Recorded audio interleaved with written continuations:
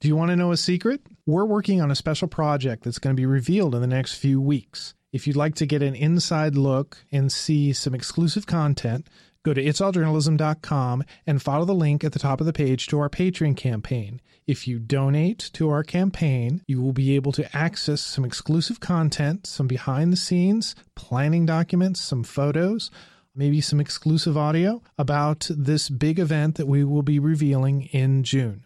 Again, go to itsalljournalism.com, follow the link at the top of the page, and donate to our Patreon campaign.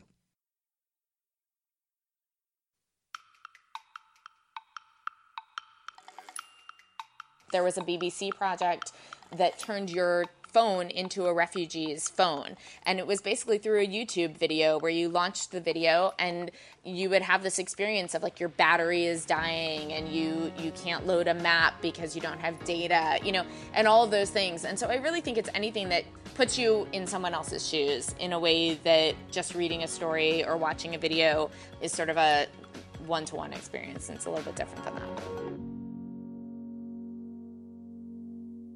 Welcome to It's All Journalism. I'm Michael O'Connell, here with another podcast about digital media. This week, you're going to be listening to a conversation I had with Laura Hertzfeld of Journalism 360. If you're a fan of immersive storytelling, then you're really going to enjoy this episode. A couple of show notes first, though. Laura wanted me to mention that Journalism 360 was going to be hosting an unconference July 24th through 25th in New York City. This will be a chance to meet some of the people who are on the cutting edge of immersive storytelling. You can also learn more about the 2018 Journalism 360 Challenge. You can find out more about the challenge and the unconference at the Online News Association website, journalists.org. And I also wanted to give Laura a shout out and a congratulations.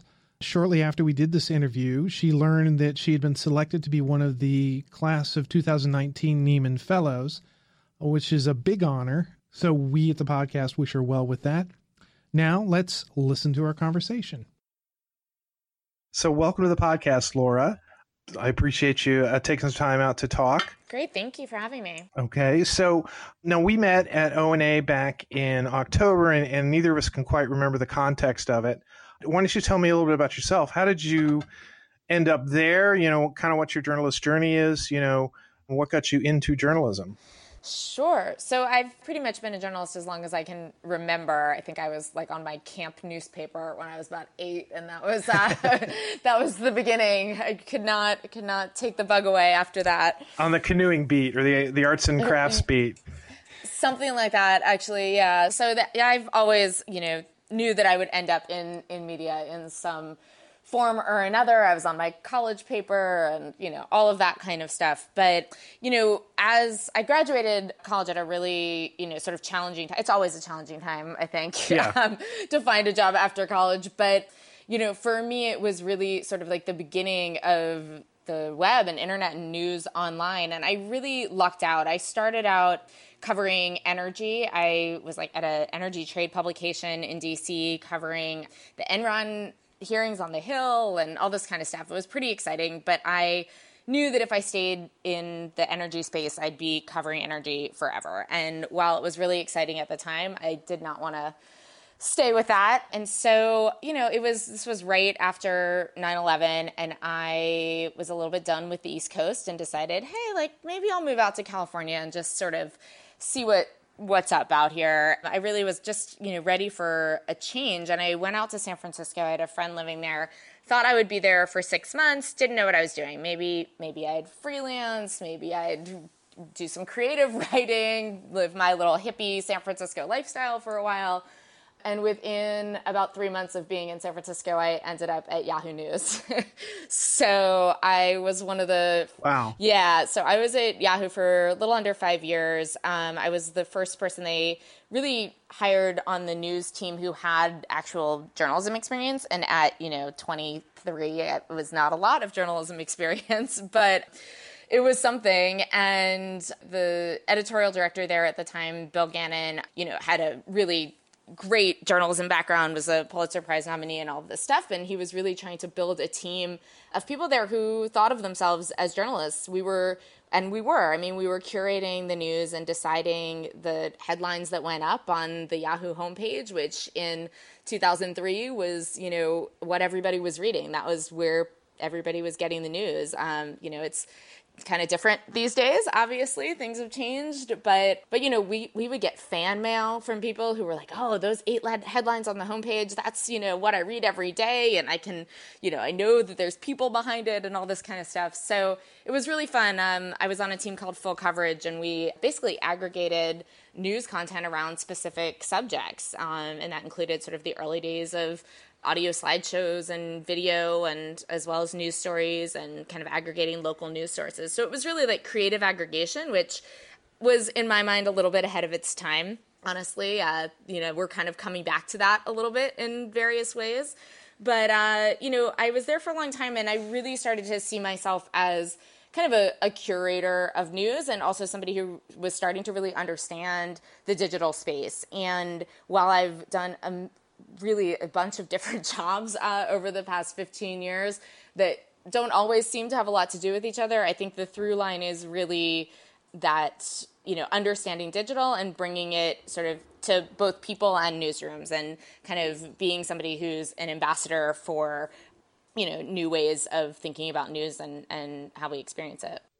It's funny you're talking about way back in 2004 or so, and the good old days of aggregation and sound slides and things like that. It really wasn't that far ago, but it seems so far away in many ways, because the way we distribute news, the way we're sort of reporting news, it has changed some. But you mentioned it. We're still trying to find creative ways to share content like aggregation, et cetera. So tell me about your role at 360. What is it you do there, and what do you got coming up? Yeah, so, for me, Journalism 360 is sort of an interesting, it's like a nice culmination for me of all the things that I've done and putting them together. Because I went from kind of news editing to back to reporting, back to editing. I was at Entertainment Weekly for a while, and also then moving into video and, kind of sparking that interest in what's happening in the video space. And virtual reality and augmented reality are they're the next thing for journalism as far as new technology is concerned. And Journalism 360 started about, I think it was about 1.5 years ago that Knight Foundation and Google News Lab came together, and they had this idea to create some funding opportunities for journalists working in the immersive space. They hooked up with ONA, which is where Journalism 360 is housed and who I work with. And they figured out a way to create a grant opportunity as well as a network of technologists and journalists to sort of just build this community of people working in immersive. And that's really the goal of Journalism 360 is how can we build a community of people both working in immersive now and also people who are just interested in it. How can we bring training and events and, kind of evangelize this new space in the journalism community? So I came on in March of 2017. We launched the first round of grants, the Journalism 360 Challenge, at South by Southwest in 2017. And we had 11 projects that we funded through the grant challenge. And those are really very soon coming to fruition. It's been really great to work very closely with these super, super creative teams all over the world. And I can talk a little bit about the specific projects that are coming out from that. When you talk about immersive, I mean, what does it mean, immersive, in a journalism sense or storytelling sense? So, we define, at Journalism 360, we define immersive very broadly. To me, it can be a project that is a full virtual reality. You have a headset on, you're walking around a space somewhere, you're exploring, whether it's like the border or a refugee camp, you're fully immersed in an experience. It could also be an AR application. For example, like the New York Times did stuff they did in AR for the David Bowie exhibit at BAM, where you load the story on your phone and you, as you're walking around and moving your phone, an image of these David Bowie costumes will pop up in front of you and you can walk around them in the space. I've read a couple good quotes about the difference between VR and AR. I think for me, eventually it's all going to come together, this sort of MR, XR. We don't know what it's going to be yet, but immersive is something that takes you, it either brings the web to you or it puts you in another place entirely. And I think that for journalists, there's a real opportunity there in storytelling to go to the next level, to bring you to a place that you couldn't go, whether that's like the USA Today project that we worked with called The Wall, which just won a Pulitzer Prize, where they're bringing people to the border wall, the border between Mexico and the US, and the proposed wall. They've kind of taken you on this journey of mapping every mile of the border, and you're able to sort of walk through and understand what it's like to be there. And I think those are things that we really couldn't do in the same way before. But there's also projects that I consider immersive that are much lower tech. There was a BBC project that turned your phone into a refugee's phone. And it was basically through a YouTube video where you launched the video and you would have this experience of like your battery is dying and you can't load a map because you don't have data, and all of those things. And so I really think it's anything that puts you in someone else's shoes in a way that just reading a story or watching a video is sort of a one-to-one experience. And it's a little bit different than that. I've had a couple of opportunities to sort of get in the VR space, the immersive space. I think it was 2014. I was at the Online News Association conference in Chicago, and USA Today had a thing where it was 360 degrees. It was farms in, I think, Iowa, that you entered this farm, you landed in a helicopter, you got out of the helicopter and you walked around. And it wasn't just that you got to see like all of the space and everything, but there were informatics that came in that you're able to sort of interact with, that would provide you with information. And and that was kind of 2014. That was kind of the early days of it. And I know it's come a lot further. What is it that you like about this type of storytelling?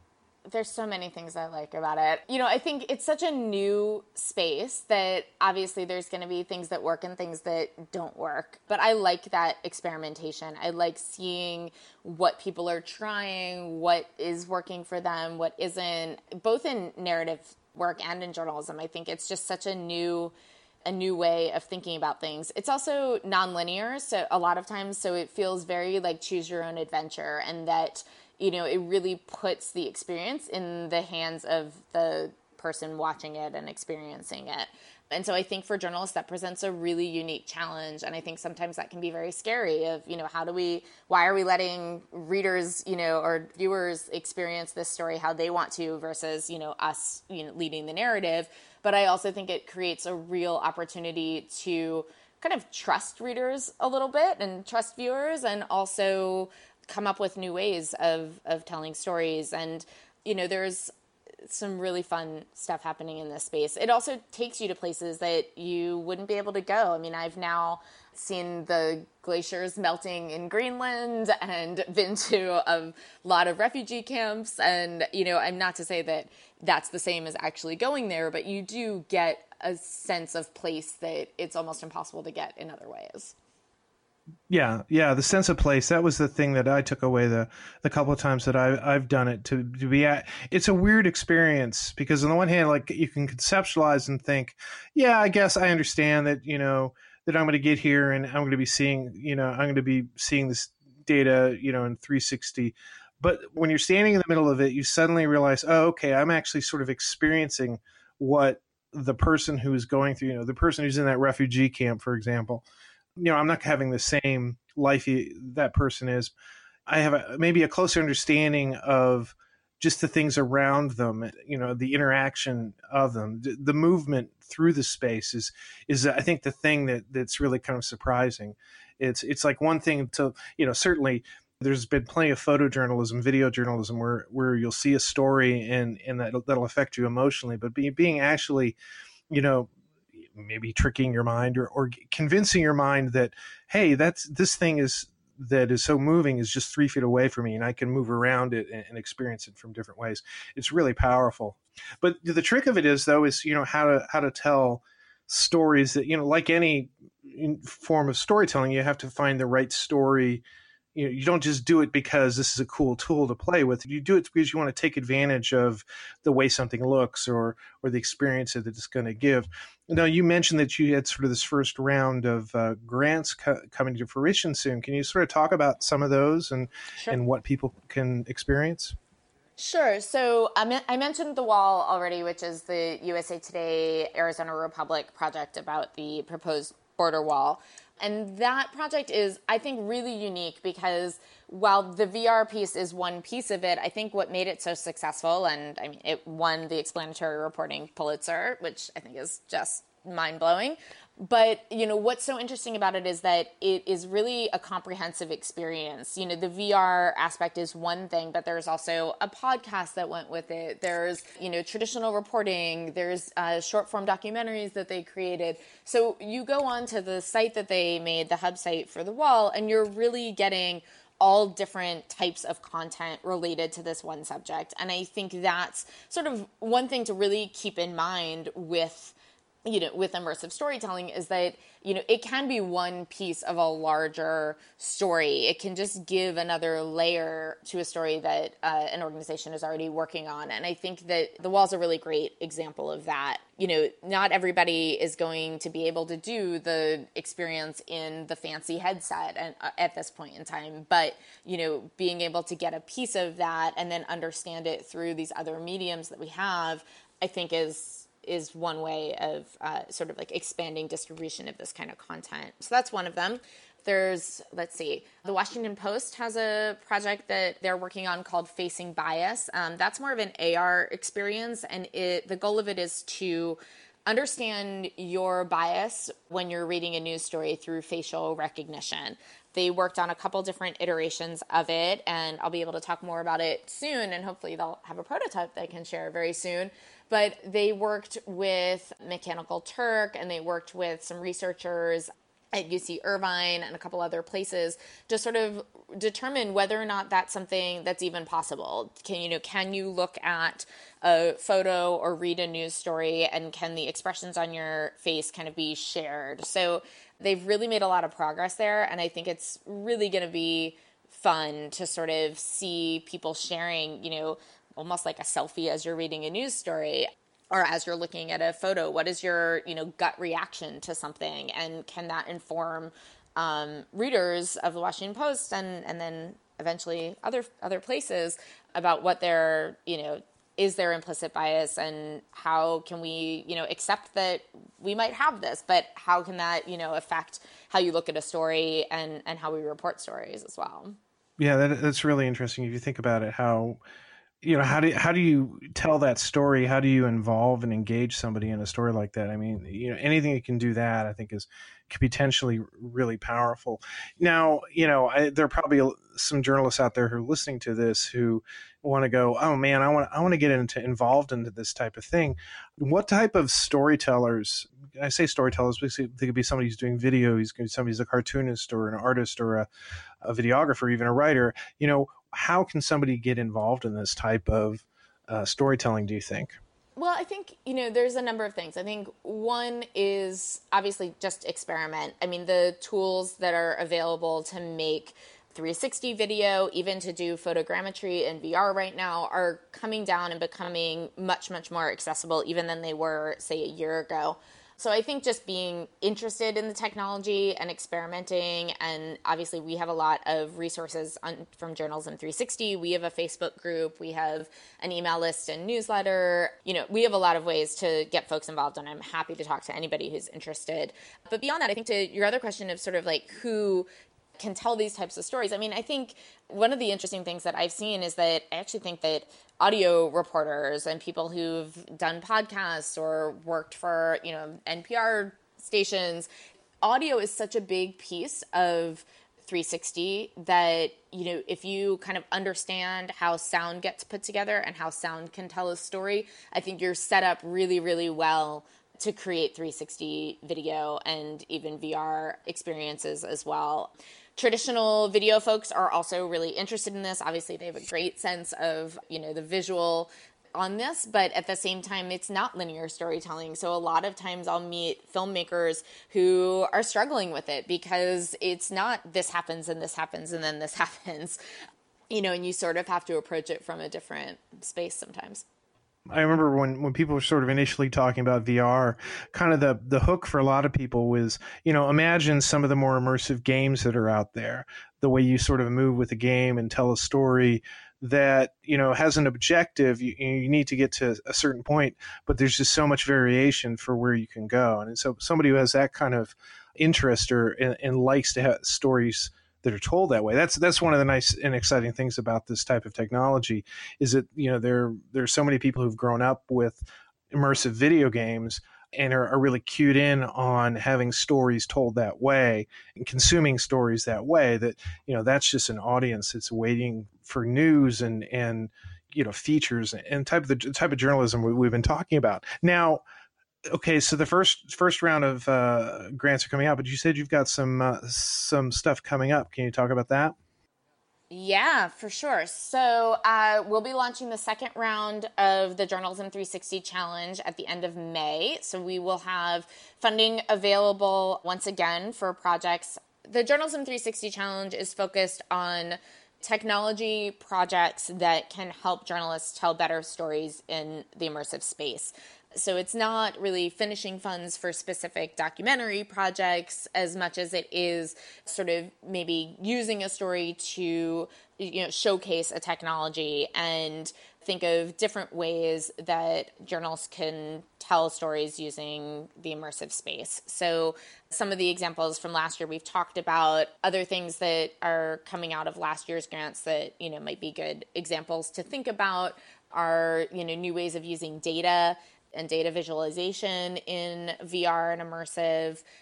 First of all, when are the dates? When can people start applying? Yeah, so the Journalism 360 Challenge for 2018 is going to open on May 30th. We're going to be at the Global Editors Network Conference, which is in Lisbon this year. So if anybody is coming to that, come find me. We're hosting a happy hour there. And we'll be doing, through ONA Local and other events going on in June, we'll be doing some promotion of the challenge, and we'll also be hosting a bunch of online Q&As and hangout sessions. So if anybody has questions, we will definitely be available to answer them. We being me and also folks from our really amazing ambassador team, which includes editors at the New York Times and The Guardian and Robert Hernandez at USC Annenberg, and a bunch of folks who are just really, really experienced in this space and are always, open and interested in talking to people who are excited about immersive. So what are the types of storytelling do you think might be the most successful pitches? What is it you think you're going to be looking for? Yeah, we're always looking to sort of solve challenges and solve problems that creators are hitting up against. And, that can be a lot of different things. I think when we got the applications last year, I sort of had thoughts before applications came in about what those problems would be. And the applications we got, had a huge range of things that people were really wanting to address. I think that can range anything from, one of the things that I'm curious about is distribution of this kind of content. How can it, be expanded to a much wider audience? I think that's something that we're hitting up against all the time.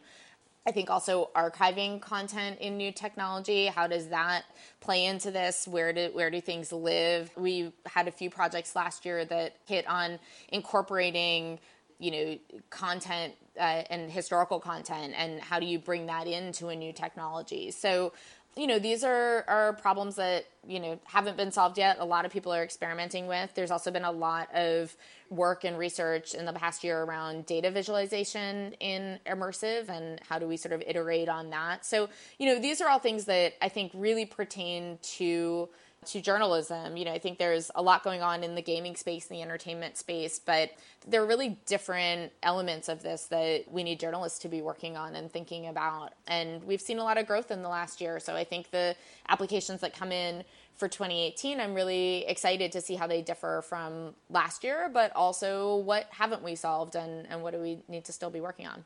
So you had something else that you wanted to announce? Yeah, so we are going to be hosting in July in New York the first inaugural, I guess that's the same thing, the inaugural Journalism 360 Unconference. It's going to be July 24th and 25th in New York City. We will have more information about it available very, very soon, if not already, because we're recording this before I'm posting it.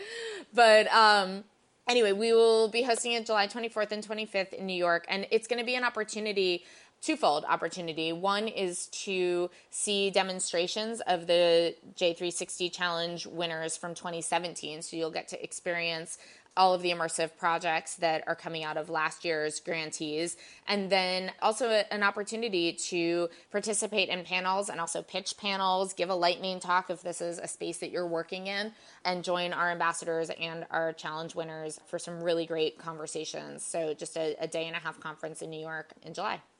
Yeah, it's going to be exciting to see what this new round of immersive journalism that's going to be coming out of this program. Laura, this has been fascinating. Thanks for coming on the podcast. Again, where can people find information about the grants and Journalism 360? Yes, so we are part of the Online News Association, so you can find us at journalists.org/journalism360. You'll have all the information there about the grant challenge as well as events coming up. We also have a Facebook group, Journalism 360. You can find it on Facebook groups. And you can always just reach out to me as well, j360@journalists.org. Okay. Well, thanks for coming on. Thank you so much. You've been listening to It's All Journalism, a weekly podcast about the changing state of digital news. Find out more about us and download past episodes at itsalljournalism.com. You can also find us on Stitcher, SoundCloud, Google Play, and Podcast One. Would you like to find out more about our podcast? Why not sign up for our email newsletter that comes out every week? Go to itsalljournalism.com and follow the link at the top of the page to sign up. And while you're there, why not check out our Patreon campaign? There's a link there at the top of the page. We are looking for people to help support us and keep this podcast going, and we'd appreciate your attention. It takes a lot of people to put together an episode of It's All Journalism, and here they are. Nicole Grisco produced this episode. Amber Healy wrote our web content. Nick Dupre wrote our theme music. Nicholas Hunter provided web support and research. And I'm your host, Michael O'Connell. It's All Journalism is produced in partnership with the Association of Alternative News Media. Thanks for listening.